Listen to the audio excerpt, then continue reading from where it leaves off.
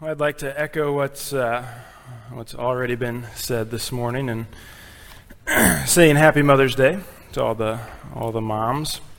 I think today's one of those maybe natural days of reflection in our lives, and so whether you're a mom whose kids are still young, or a mom whose kids have had their own kids and whose grandkids are having their own kids. Perhaps you've reflected a bit already, or maybe you will right now for the first time that you became a mom, reflecting on that moment when that happened for the first time. You might remember all the anticipation, excitement, nerves, planning that went on during those 9 months of your pregnancy. Might remember when your labor finally began in earnest after some false alarms, potentially. May remember being at the hospital or birthing center or at home when the time finally came to begin pushing, and then might remember the whole process culminating in finally being able to meet your child outside of your womb. It's kind of a natural day to reflect on that, and in many ways, the birth of a child is kind of the end of a crazy 9-month journey in some ways. But as you reflect on that birth of your first child, you may also remember that point where it was time to leave the hospital, or time to go home, or if you gave birth at home, it was time for the doctor to leave and go back to his home. And you may have realized at that point, oh, this isn't the end. This isn't the end of all this. In fact, it's just the beginning. You may have had that moment where it's like, now what? Am I hitting a nerve there with anybody? Like, now what? I get to take this baby home? They're going to let me leave the hospital with this child? You know, everything that had just taken place was not the end. It was kind of the end of that 9-month journey, but it wasn't the end. In a lot of ways, it was just the beginning of a radically different life from that point forward, a radically different life from what you'd had before. And, you know, I think there's parallel here between the new life of a baby and new life in Christ. If you remember back to last week's passage, Paul reflected with the church in Colossae about the incredible mystery of God that had been revealed to them. So the gospel message had been brought to their town by Epaphras, it seems. And the people listened to the gospel message. They were confronted for the first time with the truth that God loved them so much that he offered his life on the cross in order that they might be forgiven of their sins. And then in addition, along with that, the mystery which Paul referenced was the mystery that God had now come to dwell within Gentiles who would receive him. Not just within Jews, that God could also dwell within Gentiles. So all throughout history, God had been working in such a way that not only would salvation be available to anyone on earth, but that he himself would be available to anyone on earth. So upon the death and the resurrection of Jesus, that day finally came, that reality finally came. Upon the day of Pentecost, that mystery was finally revealed as the Holy Spirit came and settled on God's people. And then upon the Colossians' reception of the gospel message, they finally experienced firsthand that mystery, God dwelling within them as Gentiles. But much like with the birth of a child, that new life that the Colossians received was not the end, was it? Wasn't the end for them. In fact, quite the opposite. It was actually just the beginning of a radically different life than they had before. So let's listen to what Paul says in Colossians chapter 2. I think he draws out this reality very, very well. Colossians chapter 2, verse 6, if you'd like to follow with me. Paul writes this: Therefore, and of course, therefore is in reference to kind of what I just said. Therefore, in reference to their salvation, to the mystery of God being revealed to them. Therefore, as you've received Christ Jesus the Lord, so walk in him, rooted, built up in him, and established in the faith, just as you were taught, abounding in thanksgiving. So the moment in which the believers came to faith in Jesus, that wasn't the end of their journey. Was not the end. Paul reminded them of that moment where they received Christ Jesus as Lord, but then he told them, now walk in him. Walk in Christ. Now, if you look at the sermon notes for today, you'll see that each statement has the phrase in Christ in the notes. And that's because Paul uses the phrase in him repeatedly throughout this passage. So to walk in Christ means much more than just believing in him. I mean, Paul uses words like rooted and built up. It is the sense in which we live our very lives in light of Jesus. It's not just believing who he is, but walking in him, living in light of that belief. In a way, it speaks of a reality in which our Sunday morning is not lived in contrast to our Tuesday afternoon or our Friday evening or any other time. I came across a quote by Billy Graham, and he says it this way. He says, no man can be said to be truly converted to Christ who has not bent his will to Christ. He may give intellectual assent to the claims of Christ and may have had emotional religious experiences. However, he's not truly converted until he has surrendered his will to Christ as Lord, Savior, and Master. And in a way, walking in Jesus is that. It's surrendering our will to him. It's not just saying the right things or thinking the right things or even showing up to the right amount of church services. It's yielding ourselves to him, trusting in him as we do that. That's a walking in Christ. And I would love to stand up here this morning and tell you that walking in Jesus is just simple and easy and that there's nothing to it. But you and I both know that's not always the case, right? We know that. We know that from experience. We live in a fallen, sinful world. There are constant temptations for us to walk in our own way instead of walking in the way of Jesus. And Paul knew that too, and I think that's why he cautioned the believers then to remain in Christ, is what he goes on to say. So look with me at verse 8. He said, see to it that no one takes you captive by philosophy and empty deceit, according to human tradition, according to the elemental spirits of the world, and not according to Christ. I think this verse is the very reason Paul wrote this letter to the church. That there was a philosophy of empty deceit called Gnosticism that was infiltrating the church. And Paul knew that Gnosticism was based on human tradition and it was empowered by evil spirits as opposed to being in line with Christ. And so Paul wrote this letter in response to that. And he also knew that it wasn't just a matter of simple difference of opinions. It wasn't that both paths were going to lead to the same place. Holding to Gnostic thought would lead the church right back into captivity. They'd been set free. They'd been given victory through Jesus, which we'll talk more about later on this morning.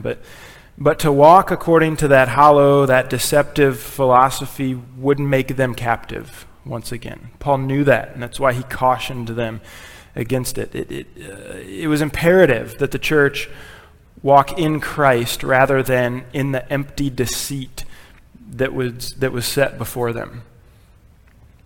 And perhaps we look at this kind of a verse and assume that, well, that really applies to them. That applies to that context only, that this is something that the church in Colossae was dealing with. And so, okay, I don't have to focus on that too much. And if we think that way, I would say we're seriously mistaken. Because I would argue that we are confronted with more philosophies of empty deceit today than maybe any people throughout history. I feel like you could make that argument. The prevalence of these philosophies and the ease with which they can travel in this technological age that we're in, I think really is unprecedented. You know, every time we see an advertisement on TV, for example, we're being sold the empty philosophy of consumerism. We just are. We're told the lie that buying certain products or eating certain foods or driving a certain vehicle will bring meaning and fulfillment in life. It's an empty philosophy that's being put before us. Every time we watch the news, even if the news were truly unbiased, we're confronted with the empty philosophies of culture. We're told the lie that the world is beyond repair, or we're told the lie that certain political agendas will fix what is broken, or we're told the lie that the government is either the problem or the savior. It's an empty philosophy that we're told. We're led to believe that security is the most important. We're led to believe that our identity is most important, that our freedom is most important, that our feelings are most important, or just that we ourselves are the most important. There are empty philosophies all over the place that we are confronted with, everywhere we turn. And if we're not rooted and established in Jesus, if we're not walking in Jesus, then the danger is we'll be taken captive. We will be taken captive by one or multiple of those empty philosophies. The simple truth of the gospel, the simple yet radical example of Jesus during his life, the simple call to walk in love as Christ loved us, is that it's all the foundation upon which our lives must be built. And in case the believers in Colossae felt that the Gnostic philosophy was maybe better suited to transform the world than Jesus himself was, Paul went on to remind them of all the things that God had done in them through his work of salvation. And you'll notice here that as we progress through the passage from this point on, Paul shifts to past tense. You know, he tells them, walk in Christ, remain in Christ, and then everything else in him that he talks about now, it's past tense. He's describing what has already taken place in the believers because they are in Christ. So the first thing is that they've been filled. They've been filled with Christ. Verse 9, for in him the fullness of deity dwells bodily, and you have been filled in him, who is the head of all rule and authority. Now this, if you're counting, this is the third time in this letter that Paul has referenced the reality that Jesus is fully and completely God. And then along with that, along with the fullness of deity comes headship over all rule and authority. But this time Paul takes it even a step further. He reminds the believers that in addition to Jesus having been filled with all deity, they themselves have been filled in him, been filled through him. And then this goes back to the mystery of the gospel that we talked about last week, the mystery that Christ dwells within Gentiles. So if the believers ever felt like they were lacking anything and needed some empty philosophy to help them find something, they really only need to remember that they are filled by the one who is the fullness of God. And I'm not sure which is the bigger miracle, to be honest, that the fullness of God can dwell in the person of Jesus, or that God himself can dwell in me. In a way, they're both equally unexplainable, both equally miraculous in a way, and both equally true as well. Upon receiving Christ Jesus as Lord, we are filled in him. Everything we need to walk in Jesus, we've been given through Jesus. So it means you and I don't lack anything. We're not inferior in Christ. We're filled in Jesus. Paul reminds the believers of that here in this passage. And then he goes on again to talk about things that have happened. He says that we're circumcised, we're buried, we're resurrected in Christ. Verse 11, in him also you were circumcised with a circumcision made without hands, by putting off the body of the flesh, by the circumcision of Christ, having been buried with him in baptism, in which you were also raised with him through faith in the powerful working of God, who raised him from the dead. And you, who were dead in your trespasses and in the uncircumcision of your flesh, God made alive together with him. And we're going to stop right there before we go farther. You know, in the Old Testament, the rite of circumcision was that physical act which set apart the people of God. It was that physical act in which the foreskin was removed from all 8-day-old boys. And what Paul says is that we too have been circumcised in Jesus, but it's not a physical circumcision. He says it's not a circumcision made with hands. It's made without hands. In other words, rather than skin being removed, it is our body of flesh. It is our sinful nature which has been removed and cut off in Christ. So we no longer live under that old sinful nature. Christ Jesus is our Lord, as Paul stated in verse 6. It's not our body of flesh that is our Lord. It's Jesus himself. And he goes on, then he talks about the physical act of baptism. Those who've been baptized have physically displayed the reality that they've both died in Christ and been raised to life in Christ. So that going under the water symbolizes being buried in Christ. It's the symbol of the old sinful nature being put to death. And then the coming up from the water symbolizes being raised to life in Christ. In place of the old sinful nature is new life in Jesus. And Paul talks about this also in Romans chapter 6. I just thought it'd be good to kind of read another section that he wrote on this topic.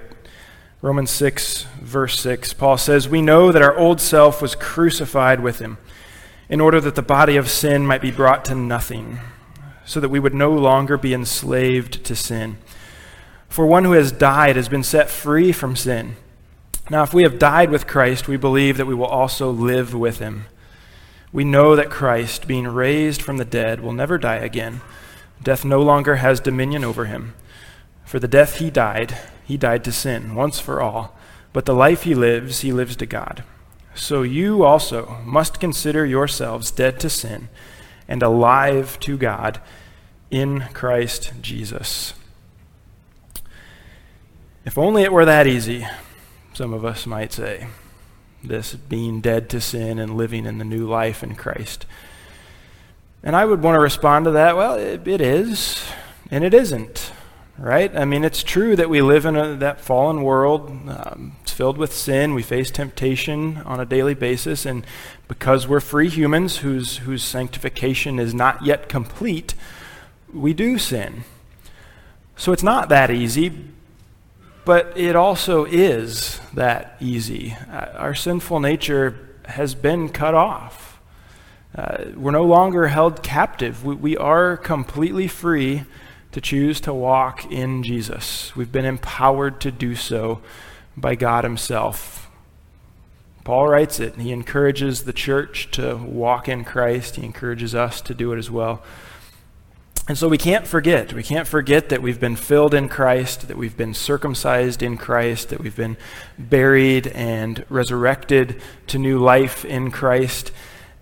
I think sometimes what we really need is to be reminded of that reality, to then live in that reality in Christ. And I'm not trying to downplay the influence of habits or trauma or temptation or anything like that. But I do want to proclaim this morning that those in Christ have had their sinful nature cut off and removed. I mean, that is the truth. That is who we are in Christ, and how well we would do to wake up each day and be reminded of that incredible blessing. Doesn't mean the temptations won't come, but to be reminded that in Christ, the old has been put to death. The new has come. It has been raised to life in Christ. But there's even more. There's even more that Paul reminds the church of. So in addition to the physical pictures of circumcision, baptism, Paul gives another physical picture toward the end of verse 13 there. Having forgiven us all our trespasses by canceling the record of debt that stood against us with its legal demands, this he set aside, nailing it to the cross. And I want to dwell on this one just a little bit longer maybe than the others this morning. Upon receiving Christ Jesus the Lord, it's not just that our sinful nature is put to death and removed, and it's not just that we are given new life in Jesus. Those things are true. But all our trespasses are forgiven. I mean, let's just, all our trespasses are forgiven. The complete record of debt that stood against us has been canceled. It's been nailed to the cross, as Paul says here. You may remember the written charge nailed to the cross above Jesus' head at his crucifixion.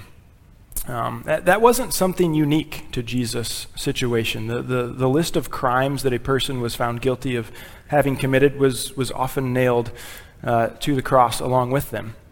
And so what an incredible picture Paul paints here. The only crime listed on the notice on Jesus' cross was his identity as the King of the Jews. And of course that wasn't a crime, but those crucifying him viewed it as such.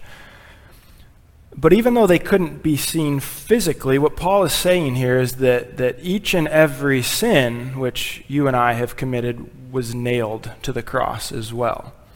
There maybe wasn't the physical notice like the one that said King of the Jews, but everything else, all those sins that we have committed, not that Christ committed, but that we did, were nailed to that cross. The Roman authorities thought they were crucifying Jesus because of his claim to be king. They thought that's what was going on there, and the Jewish leaders the same thing. But in actuality, Jesus was crucified because of our sins. I mean, that's what should have been nailed to the cross there. And so I thought, because Paul's using pictures this morning, why not take it a step farther and picture it here as well? So we may look back on our lives and find sin. Well, not may, we do. We do look back on our lives and find sin.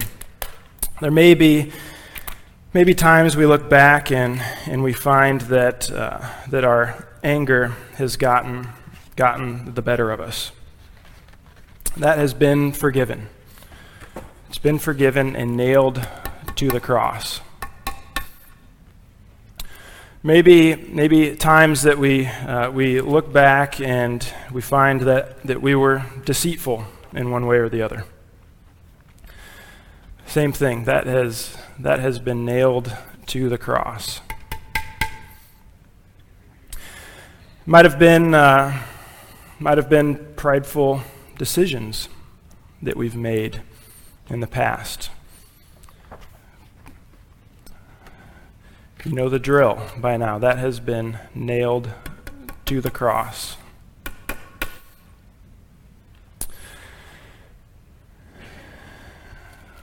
There are all kinds of addictions that can grab a hold of us. Maybe an addiction to a substance, maybe an addiction to pornography. Same thing. That has been nailed to the cross. Perhaps there's been an affair that's taken place.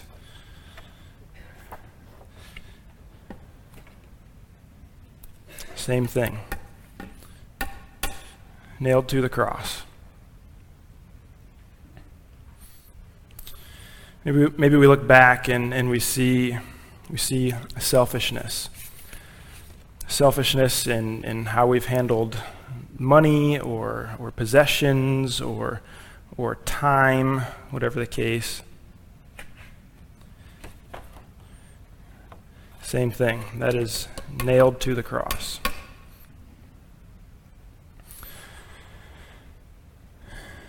Maybe there's been a refusal to forgive others in the past. Fittingly, a refusal to forgive has been nailed to the cross and forgiven. And this obviously isn't an exhaustive list, right? I mean, we don't have the time this morning. We don't have the physical space on this cross to nail up there every single sin that you and I have ever committed. But we get the point, all right? We get the point. I mean, this is the reality of what has taken place in Christ. Paul says, every amount of debt that we owe due to our sins, and that debt is death. That is the payment, the punishment for sin. That debt has been canceled. It's been canceled. It's been forgiven in Christ. And so then as a result of that, Paul goes on to talk about the victory in Christ. Verse 15. He disarmed the rulers and authorities and put them to open shame by triumphing over them in him. I mean, what Paul's saying there is that the rulers, the authorities, Satan himself has been put to shame. There can be a lot of shame connected to these things, right? I mean, when we look back, even knowing that we're forgiven, we can still have shame come up within us. And what Paul's saying is, no, we're not the ones in shame right now. It's the rulers, the authorities, it's Satan himself that has been put to shame. Our shame's been taken away. That's been forgiven. That's been removed. There's a story that's told about Martin Luther that goes like this. I can't tell you if it's true for sure or not. It might be one of those legend things, but man, it makes the point. It says, Martin Luther experienced the reality of this truth in a dream in which he was visited at night by Satan, who brought to him a record of Luther's own life, written with Luther's own hand. The tempter said to him, "Is that true? Did you write it?" The poor terrified Luther had to confess it was all true. Scroll after scroll was unrolled, and the same confession was wrung from him again and again. At length, the evil one prepared to take his departure, having brought Luther down to the lowest depths of abject misery. And one could see why, right, when we think about our scrolls and the sins that would be written on them. But suddenly, the reformer turned to the tempter and said, "It is true, every word of it, but right across it all, the blood of Jesus Christ, God's Son, cleanses us from all sin." Cleanses us from all sin. I mean, all these things which have been nailed to the cross don't hold any power over us anymore. And in effect, the accuser has lost his ammunition, if we want to put it that way, because it's been forgiven. The debt has been paid. And what a wonderful reality that's communicated through that story of Luther, what Paul communicates to us in his writing here. And that's our reality. That's the truth in which we live in Christ. You know, this morning has been a lot of pictures, in a way, of the work of Christ. The picture of circumcision, the picture of baptism, the picture of sins being nailed to a cross. But we've got one more picture that we'll talk about and focus on this morning, and that's communion in front of us here.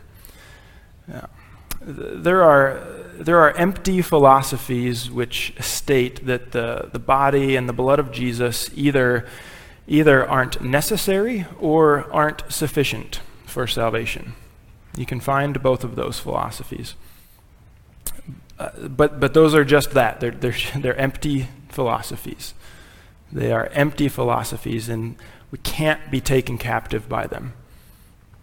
We cannot. Instead, we have to walk in Christ Jesus the Lord. We have to remember that we are filled in him. We are circumcised, buried, resurrected to new life in him.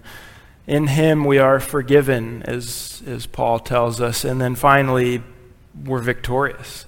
We are victorious in Christ. And communion reminds us of that. It takes us back to what wasn't just a picture, the crucifixion, but the reality, the actual transaction that was taking place of our record of debt being forgiven and wiped clean.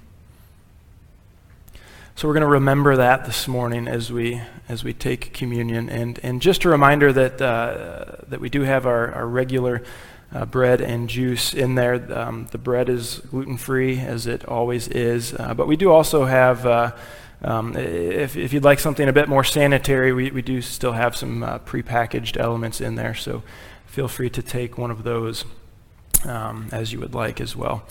The elders are going to come forward, and we will serve you communion this morning.